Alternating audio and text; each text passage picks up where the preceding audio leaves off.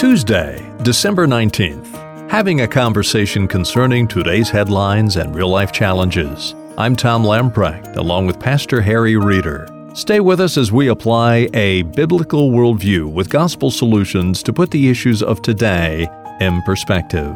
Harry, anyone following the news realizes that the House Judiciary Committee had somewhat of a firestorm last week when Rod Rosenstein, the Deputy Attorney General, came before that committee. There was much discussion over what appeared to be partisanship within the Department of Justice and the FBI. As a result, Representative Jim Jordan asked Rosenstein, how can the American people trust their government? Rachel Botsman writes, without trust, society cannot survive, and it certainly cannot thrive. Harry, are we at the point in our nation where there is justification for the American people to have some distrust of the federal agencies that are supposed to protect them? Now, a lot of people, Tom, are going to expect me to make the argument, yes, they are right, so please let's trust the government. That is not going to be my argument. A society cannot function if it cannot trust its foundational institutions, and government is one of those. But my answer is not trust the government. My answer is we need a government that's trustworthy. You know, one of my favorite signs in a little general store that I used to pass going up to the mountains for a little study breaks, and they had a sign that, and everybody's seen it, it's at service stations, and it said this, in God we trust, everybody else pay cash. One of President George Washington's great desires was that the nation would adopt as its motto, in God we trust. That's why he added, so help me God, to all vows that he would take, because he put his trust in God. And then Abraham Lincoln was converted in 1863 under the ministry of Dr. Phineas Gurley at New York Avenue Presbyterian Church, a process that had begun with the ministry of a Pastor Smith in Springfield.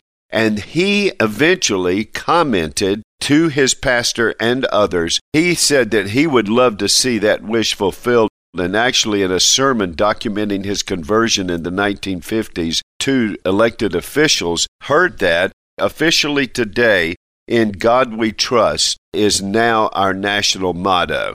That's where I am. My trust is not in the government. I trust the Lord, but I want a trustworthy government. Now, how do you develop trust? I really hope our listeners capture this. Tom, I think this is important. I am going to pray for my government and elected officials. I am going to give the honor due to that. I am going to obey the civil authorities as long as they don't do something that requires me to disobey the Lord.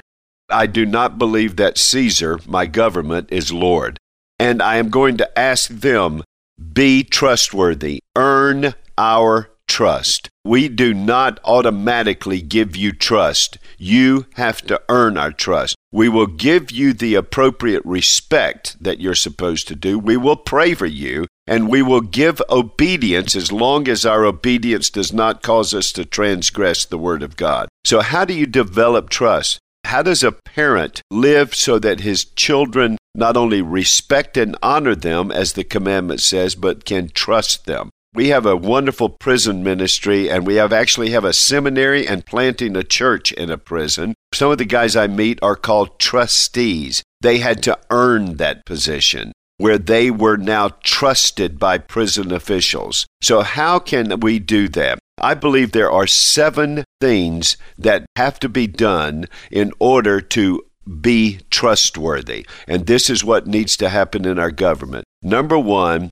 our government officials need to have character that earns trust. They do the next right thing. Tom, character then needs to have consistency. Not only do you do the right thing, but you keep doing the right thing. Consistency that embraces transparency is point number 3. If something bad has been done, you don't cover it up, you confess it up. You own it. Number 4, you seek and embrace accountability. That you will be accountable to those who are over you and to those that are alongside of you and to those whom you represent. Number 5, clear communication. You communicate with clarity. You don't just say, well, it depends on what is. You don't parse words. You don't try to be technically accurate, but you're not truthful. Truthful people don't just say the right things. They say it to be understood with your intention of clarity. Number 6 is accessibility. You make yourself accessible. Number 7 is respect. You respect your institution, you respect the law, you respect your vows, and you respect the people.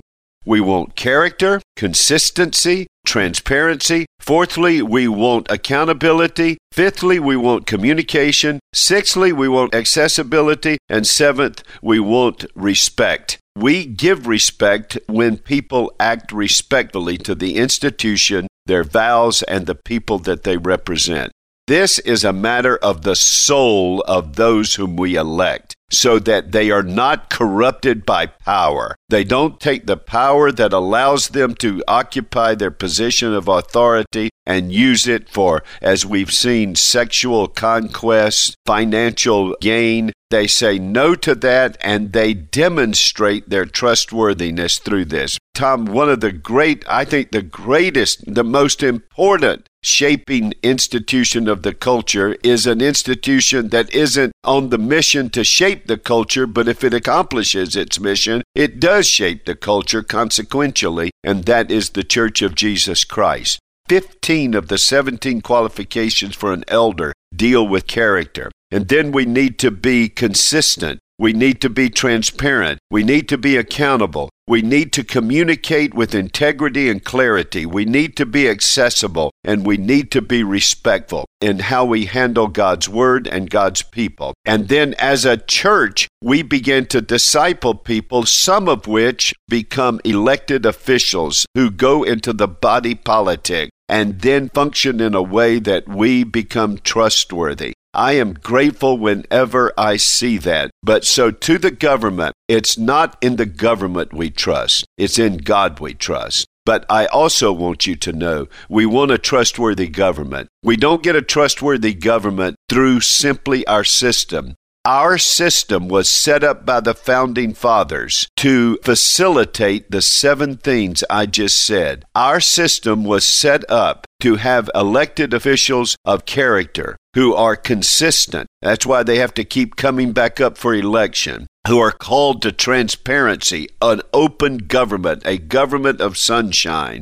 Who are accountable, who are called to communicate regularly, live among your people, don't live in the Washington bubble, then are accessible, and then are respectful. That's what I long to see and want to see in our government. Yes, you can't just drain the swamp. You got to fill the lake. And that's what we need to fill the lake with. But I even more long for the greatest institution, the one that's headed for eternity, and that is the Church of Jesus Christ, that we, on mission, on message, in ministry, will demonstrate that same trustworthiness, beginning with leaders. And God, would you, by the gospel, let it begin with me. Harry, on Wednesday's edition of Today in Perspective, I want to do a follow-up to today's program and Monday's program. How does the Christian react when they see agencies that should protect its people instead give people pause to trust in their government? How do people react when something that they were hoping for in the next election fails to come to fruition? How does the Christian react?